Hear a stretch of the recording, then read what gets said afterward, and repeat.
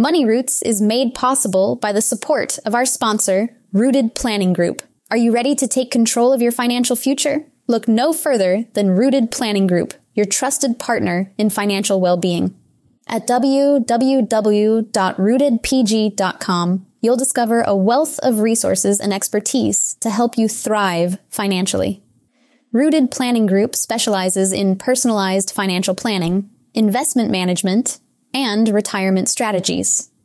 They understand that every financial journey is unique, and they're here to guide you every step of the way. With a team of experienced advisors, Rooted Planning Group is committed to helping you cultivate a secure and prosperous future. Visit www.rootedpg.com today to learn more about how Rooted Planning Group can help you grow your money roots.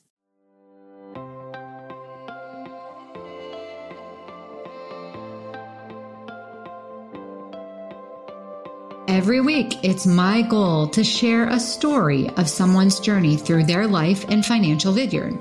We take you from their roots to the journey of their vines and the influences in the air that have helped craft their delicious lives. Like wine, life and finances have different palates that should be celebrated and not judged. We welcome you to this edition of Wine and Dime with Amy Irvine. We have a very special guest in today's show, one that I have been so impatiently waiting to record. It's Dr. Catherine Larson. She is going to be talking about a show that is going to be taking place at CMOG that combines her passion, which is glass, and my passion, which is wine. So this is going to be such a dynamic show for both of us to see it come together from the standpoint of our two passions. Kate, welcome so much to the show. Thanks, Amy. I'm so pleased to be here. I've also been looking forward to this as like a little highlight on my calendar all month. So thank you. Lovely. Well, before we get going, before we actually get into, because I really want people to hear your journey. I want them to understand where you've come from and how you've gotten to this point of your career and where you're creating the show. I have to know, it is Friday that we're recording the show. Is there a special bottle of wine that perhaps you're going to go home to tonight? We'll talk about it in a little bit, but one of the really enjoyable things for me in working on this exhibition has been, getting to learn a little bit more about local wines and some of the local wineries. So right now I'm really enjoying some of the Dr. Frank rosés. It's summer. It's been warm. Having a nice chilled glass of rosé when I get home is always a pleasure. Yeah. So it's just the right season. And it's the non-sweet, the nice dry kind of minerality. And there's just like that little bit of, like rosé, it's just so pretty and celebratory, and it's like champagne without the bubbles, isn't it? Yeah. Yeah. That's what I always think of rosé as well. Actually, last Saturday, so we're recording on June 18th, but last Saturday, which was June 12th, was National Rosé Day. So I took a little journey. I didn't even know. Yeah, I took a little journey. We went to Vice Winery on Keuka Lake. Then we went to Ravines Winery, and then we went to another winery at the bottom of Keuka Lake, that the south end of Keuka Lake, that was up on the hill up behind Pleasant Valley Inn. Tiny little winery that's up at the top there. But yeah, we rosé hopped is what we said. So totally with you. It's a great, Brent and I tend to drink it sort of year round, because when it starts to get warm, February, March down in Florida, we'll start in on the rosé wine. And I tend to really like the reds, more than the whites necessarily, but rosé has both. Yeah. It has the lightness of a white, but the flavor of a red. So I'm right with you. So I'll have to figure out which one I'm having tonight.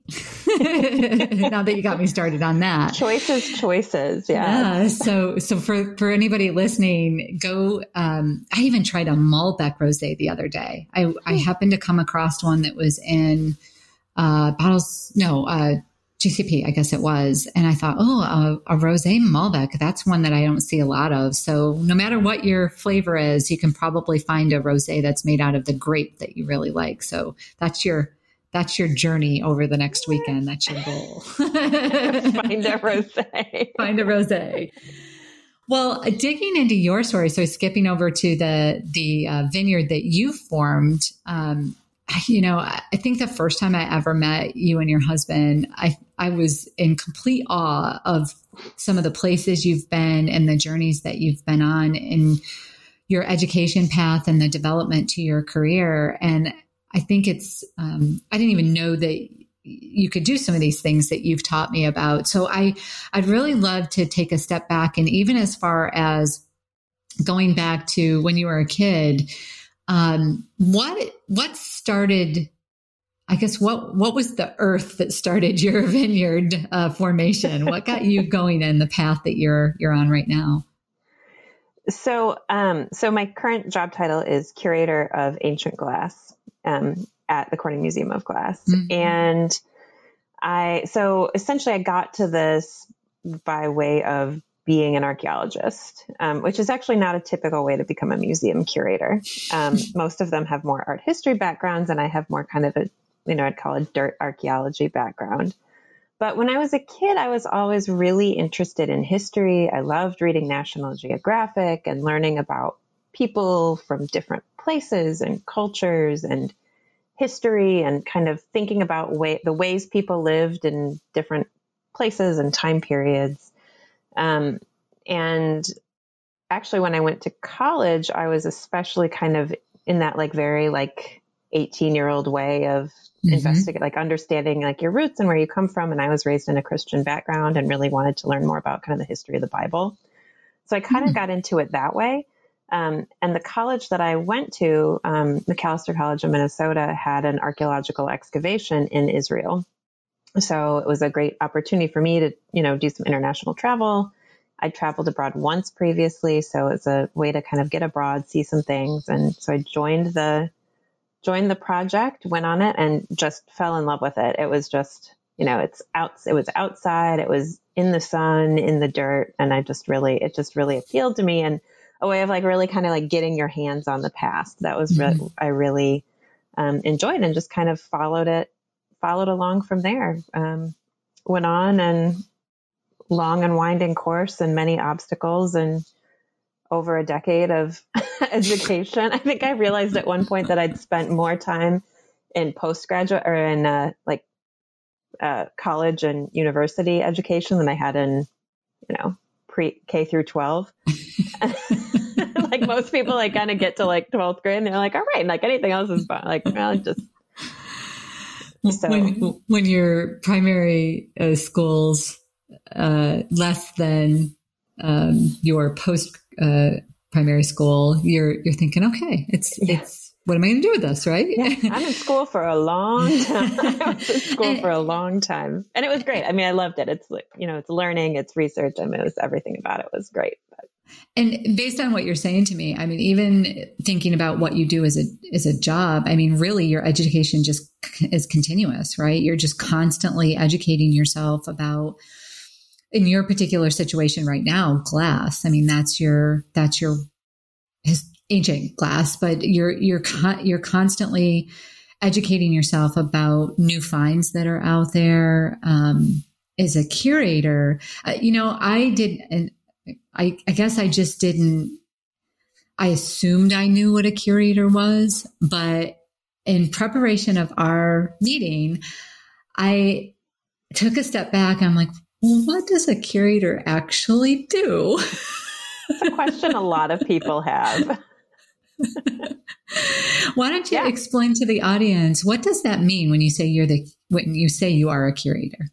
Yeah. So, I mean, the way I look at it is I'm the subject matter expert in a particular area at this institution. So it's kind of my job to know about the objects in the collection and to really understand them better than anybody else. There's certainly, especially at CMOG, there's so many people here that know some aspect of glass history. We've got our glass makers who know so much about the way the glass is made. And so I'm kind of really here talk about the history, talk about the cultures behind them, talk about what they meant in their society.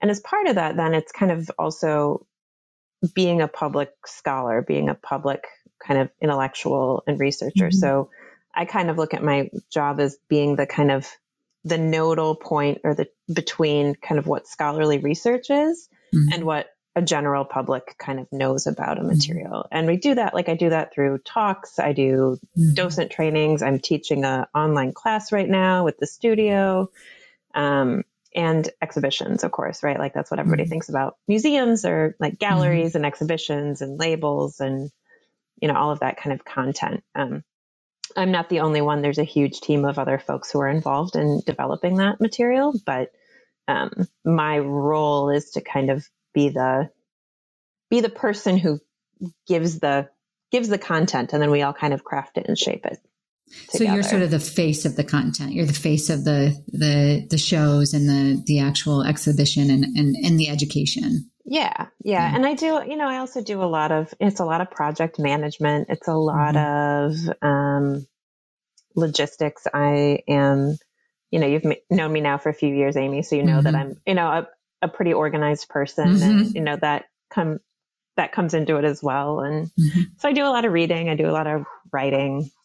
I do a lot of coordinating. Mystery. Yeah. A lot of mystery too, right? I mean, a lot of what you're doing is research. And if the museum, for example, gets a new artifact, your role is to really do the research on that and trace it back to its origins, right?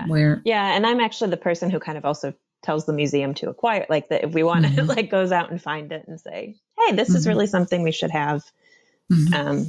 In our collection. Yeah. Mm-hmm. So what, a total sidebar from where I was going to go next, but the comment that you just made, what makes a piece ideal for diversifying a collection?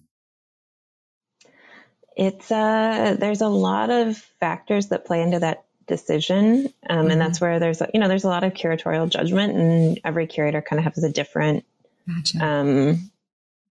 Decision-making process. But I mean, I would say like kind of the base level, it's things that you might not already have represented. So adding mm-hmm. just things that you don't already have. Better example, there's an aesthetic judgment.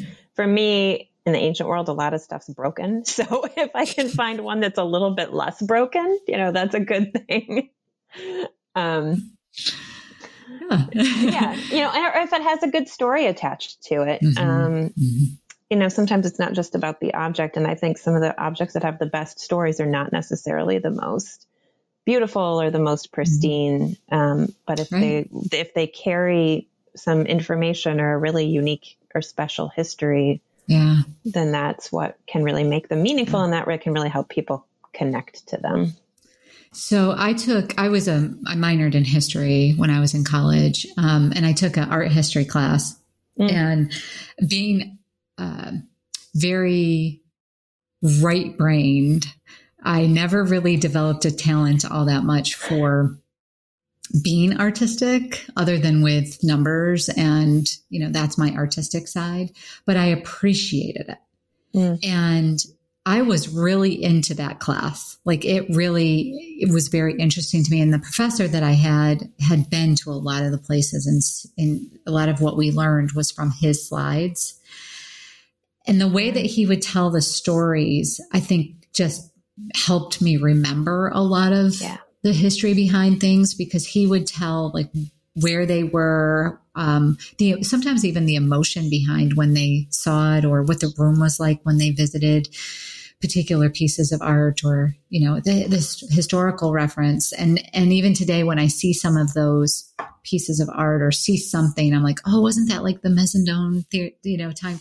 Like it's, it's a very, I don't always remember everything from that class, but it made me appreciate art differently, because history was, always interesting to me. Yeah. But again, not being very right-brained, art was never something that sort of flew under the radar, is what I'm saying, until I took that history class. So I don't think I ever told you that. No, but Amy, that's it's a great story. And I think here's what I like about it. It's that, what connected you with that art was a personal story of like somebody who had a connection to it. And that I think people often think art or history can be kind of boring or dry because it's all about, and you know, those of us who teach it have been guilty of this. It's all about names and dates and like modernism and Art Deco and these kind of like abstract terms that don't really mean thinking like a lot to people. But when you can connect it to people and connect it to stories and think about meaning, and I mean, really, and this is what I think museums can do really well, is it's not just meaning in the past. You know, it's not just, well, the Romans used to drink out of this goblet, right? It's like, well, why do I care that the Romans drank out of this 2,000 years ago? What does it matter to my life? Well, actually, because that goblet is really similar to the goblet that you drink out of at your house. And why is that? And like how, how can we kind of learn and build and form those connections, not just with, you know, each other, but people around? I think it makes us kind of better humans. Yeah. Well, to be able to have those connections to others around us.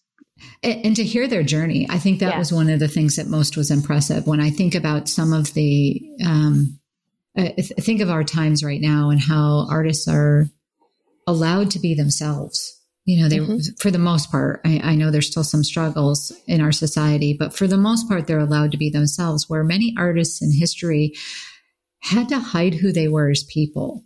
You know, they couldn't give their true views. They hid them. They hid them in the work that they did. And when you're learning about it in today's world and you're finding those little nuggets in their pieces of work that were their own individualism and their own beliefs hidden in what was considered acceptable work at the time, you know, that's the cool journey that I always go on. Now, when it comes to your show that's coming up, which I can't wait. It's we're releasing this podcast just before the show opens on July 4th weekend, right? Yep. Yeah. Saturday, July 3rd. Yeah. So this podcast is coming out that Wednesday right before that. So we're super excited about that. And again, bringing my passion of wine and your passion of glass together. It's like, this couldn't be any better. Talking about the goblet, that, you know, the shape of the goblet that's very similar to what we drink out of even in today's world. Think about how they figured that out all those years ago, that the aeration in the shape of the glass actually brought the flavor of the wine out. I mean, come on. Yeah. What's not the journey and the story there, right? Yeah. And it's glass too. I think the thing, and when I first started studying glass, you know, a decade ago, and realizing, you know, the term, like even that we use, like we use the term glass as a material, and also glass is like a drinking cup. Right? Like that the material is so intricately connected to that experience of drinking, and specifically wine glass. Like there's something that's just so, you know, and it's that transparency of the glass that you can see the wine, you can appreciate it. There's that it's tasteless, it's inert. You don't have to, it doesn't get in the way of the appreciation of the wine. It helps I mean, there's so much that brings out the flavor of it. Yeah. And the show's name is actually called Fire and Vine. That's the actual name of the show, if you're looking for it for people that are listening. And we'll have a link in the actual show notes. So if you want to find out some information about it, certainly attend the event. But there's some good material for people to actually go out and learn a little bit about it. And when I was doing some research prior to this, I pulled up the links that you had provided to me, and I was looking at the wine bottle from 1730, the England, wine bottle that's on the website, and like liquid wine kind of made me still got wine in it. I know, it's so cool. From 1730. Yeah. No, so, I mean, there's a little bit of I don't want to say a bait and switch, but the wine in there is probably 19th century. And the reason we know, I mean, it's still like, you know, cool. It's probably 200 years old, but we think it was an older bottle that was refilled. And the reason we know that is like a totally, I guess, nerdy history reason, but it's that the seal on top of it was one that did it. Like there's a foil seal on top of that bottle. So this is like a little insight to all your podcast listeners who come see the show. That bottle, the wine is probably 19th century because the foil seal on top was wasn't invented until then, used until then. But still, you're right. And we actually have another piece that is sealed and does seem to have wine or ale in it that dates back almost that far. Wow. So what kind of caught my eye when I first looked at it, I thought either the bottles, so I didn't read the description initially, but I thought either bottle has been like half painted or there's like a sludge in there, that it had solidified. Right. Yeah. And then I read the caption of it and it says liquid wine. I'm like, okay, so that's going to be one of the pieces that I'm going to have to go look at. Yeah. The interesting thing to me, and this is that's the information about it, but what's the journey? Like, how did that come to be part of this show? That's the piece that I want to know. The curiosity behind, okay. It was actually, I think it might have been the second piece that I selected for the show, right? Okay. So in the kind of process of building the exhibition, the idea for this whole thing started about a year ago. And it came from, if you think back to a year ago, we were all kind of in lockdown. Yeah, we were going to start. The museum was starting to reopen, but we didn't know what it was going to look like. We'd had to postpone some of our other exhibitions, threw our whole exhibition calendar kind of into disarray. We didn't know travel was locked down. So we and a lot of other museums kind of started looking internally and said, okay, what kind of programming can we develop with our own collections, with our own material, instead of relying on loans from other institutions that require a lot of travel? What could we do that, again, thinking about limited travel that might, that would really be appealing and like speak to this region. And then the third part of that was we'd just gotten this great acquisition over at our Rakow Library. That's a little pamphlet, a little booklet from 1609. And it's in like an archaic form of Italian. So none of us, I can kind of muddle my way through modern Italian, but 17th century Italian's a little bit outside my range and that of most people. But what we think it is it's describing a glass jar to hold wine that would never break and would never cause wine to spoil, right? So spoilage of wine is a big problem. So we'd just gotten this pamphlet. So we were all kind of thinking glass and wine history. And it just kind of felt like an exhibition on glass and wine was the right thing to do. And then that wine bottle with the liquid wine in it from 1730, you were like, okay, well, what objects would we have that support it? It was like, well, we've got this bottle that with wine, like, of course we have to include that. So it was like, it was actually the second object I think selected for the show. So I love that you pulled it out. Well, and how did it come to be at the Glass Museum? Like, what was the journey there? Because obviously it came over, I'm guessing it says England. So I'm assuming that it came over on a boat from England. How did it end up in little Corning, New York? Yeah, I think that one, the museum acquires broadly and from all kinds of, we have things from all over the world. And it's something I think that's also really fun about this exhibition that, we have wine glasses from Japan and from Argentina and all other places. So I think that one came to us probably in the 60s or the 70s from somebody who said, this is a kind of object that should be in the Corning Museum of Glass. And we finally get to pull it out and actually show it off as something that's been sitting in archives for some period of time, protected in an environment that wouldn't allow it to get forgotten, I guess is what you want to say. Yeah. So you've been working on this for about a year now. Is there a favorite piece that you have that, if people are going to go, they should definitely make sure that they see? Oh, goodness. I love this question. It's probably my favorite question. I've got 3 favorite. Can I tell you 3 favorite pieces? You can tell me as many as you want.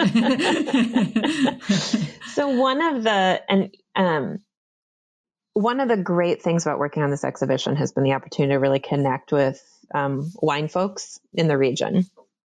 And I've learned so much. In fact, I have been getting teased that I'm going to go have a second career in the wine industry. I'll be right by your side. Yeah. I've learned it's been so interesting to learn about the perspective of winemaking and really how glass is a really critical part of that, and learn more about the wine history in this area.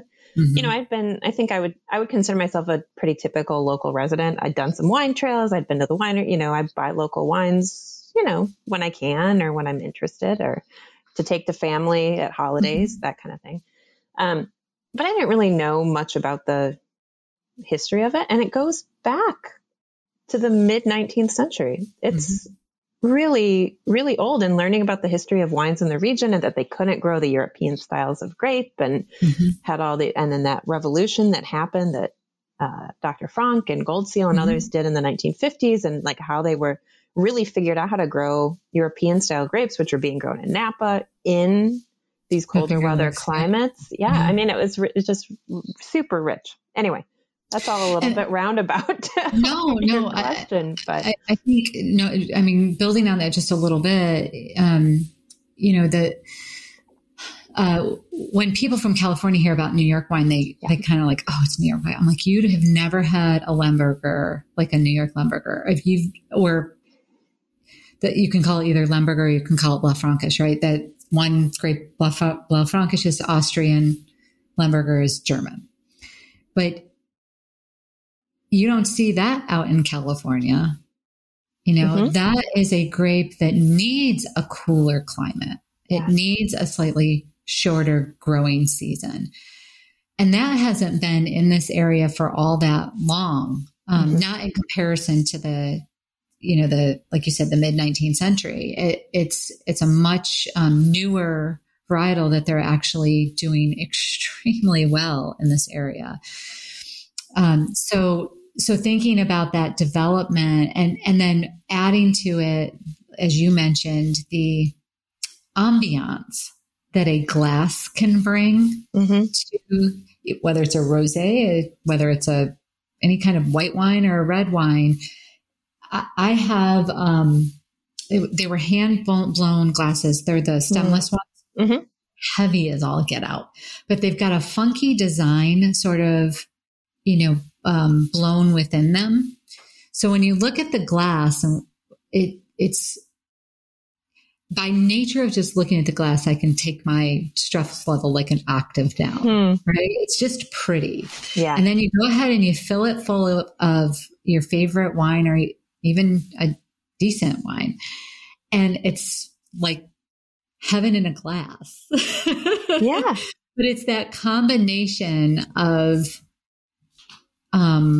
it's a combination of what the ambiance that glass adds to the wine, right? And so in your research, you probably did some studies around why the different shapes with the different types of wine, why we have different shaped wine glasses with the types of wine that we drink. Yeah. And how that came to be. Yeah. It's much more recent than most people would think. It's really kind of a mid 20th century consumer phenomenon. That was kind of think of like standard 1950s June Cleaver kind of Mad Men world, right? Where you're building, like it's kind of, you're building this ambient and there's like kind of a way of serving. And so the different styles of wine glasses really came out of that moment. And even before, red and white wine glasses were a little bit differentiated before that, but not overly.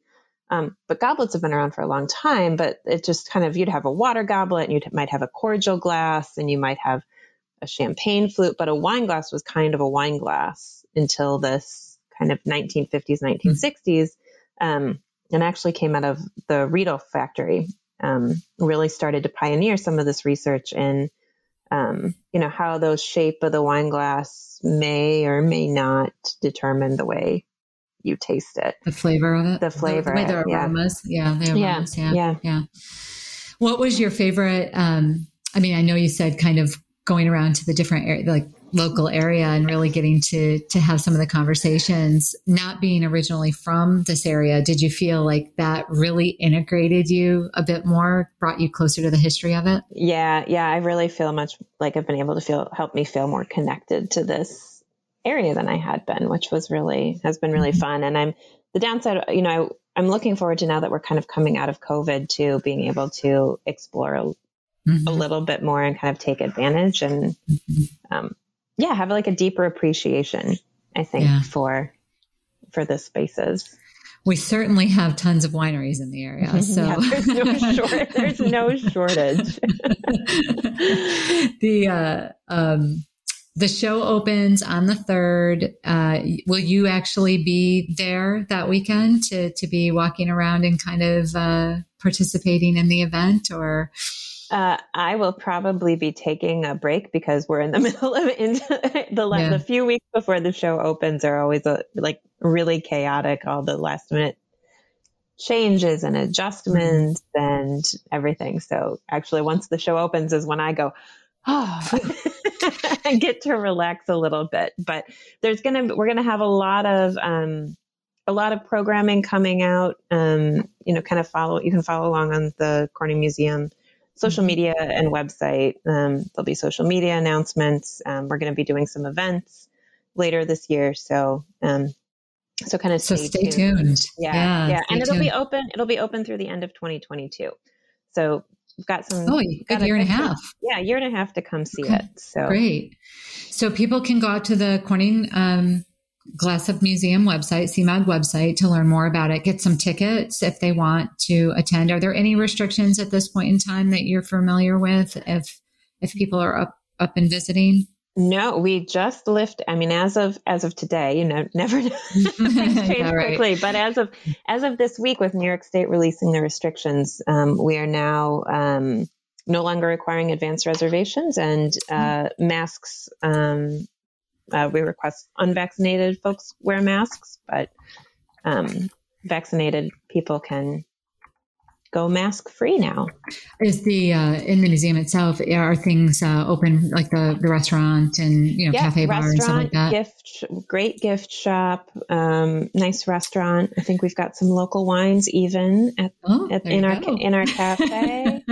We've got great hot glass shows. If you're not familiar with the museum, make some time for that, and even make your own glass opportunities that are also fully operational and staffed up right now. So you can make it. And actually, we're going to have in connection with Fire and Vine, it's a make your own glass grape ornament. So you can blow your own glass, little cluster of grape. Yeah. You can decorate a wine glass. I think you can decorate your own wine glass. Is that the sandblasting? Okay, so the mold blown grape ornament, is that the one that you're talking about that's on the website? Okay. Yeah, I don't know if they've updated the website exactly with everything they're doing for Fire and Vine yet, but it will be soon. So we can't make our own wine glass, but we can decorate our own wine glass. Yeah, the wine glass is pretty tricky to make, actually. So it takes a pretty experienced glass blower to make a wine goblet. Well, I'm sure the gift store has that kind of thing to purchase. And if they don't, then Victrix, I can't even say it, Victrix does. So they do. And actually I just remembered let me check the date, July 15th, we will be doing a live stream demo, and I'll be on that program as well. July 15th at 5:30 p.m. on our Facebook and YouTube channels. Okay. Chris Rochelle, one of our expert glass blowers, is going to be making some glass goblets through history. So demonstrating some of the different goblet styles. Tune into that one. June 15th at 5:30, you said, right? Yeah. We'll make sure that we put the notes in there for that as well. So if people are interested, go out to the Visit CMOG, I think it's visitcmog.org, is that right? Website, and they can learn more about all of the events that are taking place, learn more about your show. Certainly they can find you on LinkedIn if there's particular questions that they have about you and maybe even about the history of glass, certainly.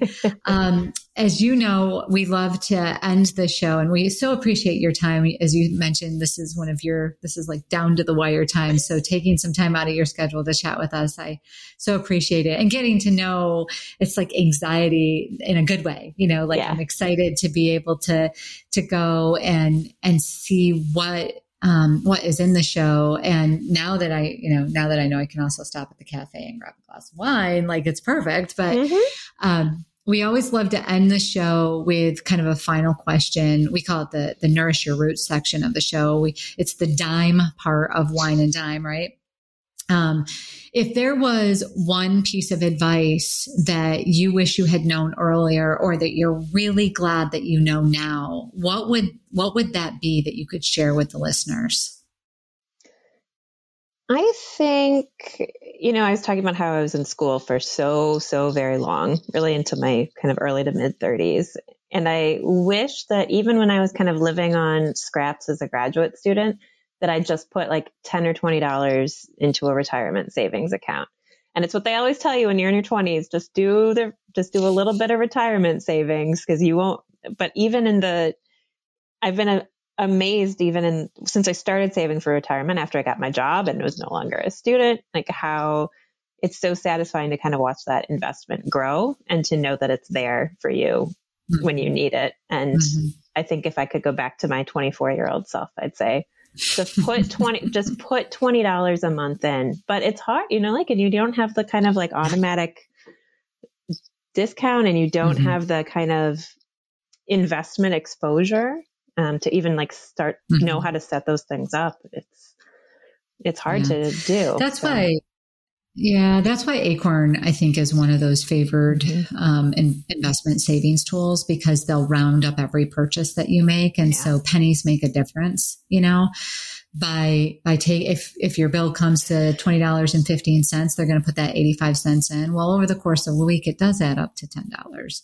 So, and you don't feel it as much, right? It's not, you don't feel the cash flow pinch as much. And as much as they are kind of expensive in nature, we still like people to start to use them for that particular reason. So, thank you for sharing that, Kate. That's a great, all I can say is I agree on your,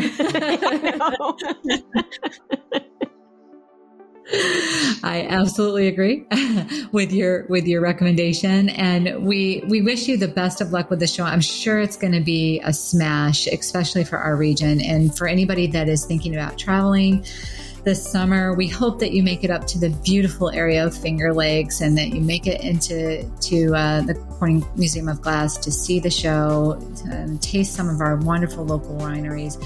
Right next door to our office on Market Street is a wonderful new restaurant / tasting bar, really, that will give you such opportunity to explore the wine of our region all under one roof.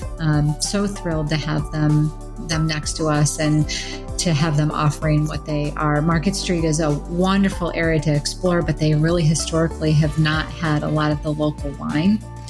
So I'm more than pumped to have somebody right next door to me that it's an amazing place. Yeah, that Finger Lakes Provisions and Exchange. Yeah. It's great. Yeah. Well, thanks again for being on the show. We know you're busy, so we'll let you go, but we look forward to hearing more. Keep us posted on how the show is going, or if there's anything you can share that might be coming up that would be exciting for people to maybe even time their visit to the area. I will. Thanks, Amy. This has been really fun. And that will about do it for today's episode of Wine and Dime. You can contact Amy through the website, www.rootedpg.com, or amy@rootedpg.com. You can also follow us on Facebook and Instagram @rootedpg for the latest news. And if you have any questions, comments, or topics you would like to hear about, feel free to let us know. And don't forget to rate and subscribe the show wherever you get your podcasts. And again, thank you for listening, and be sure to tune in next time.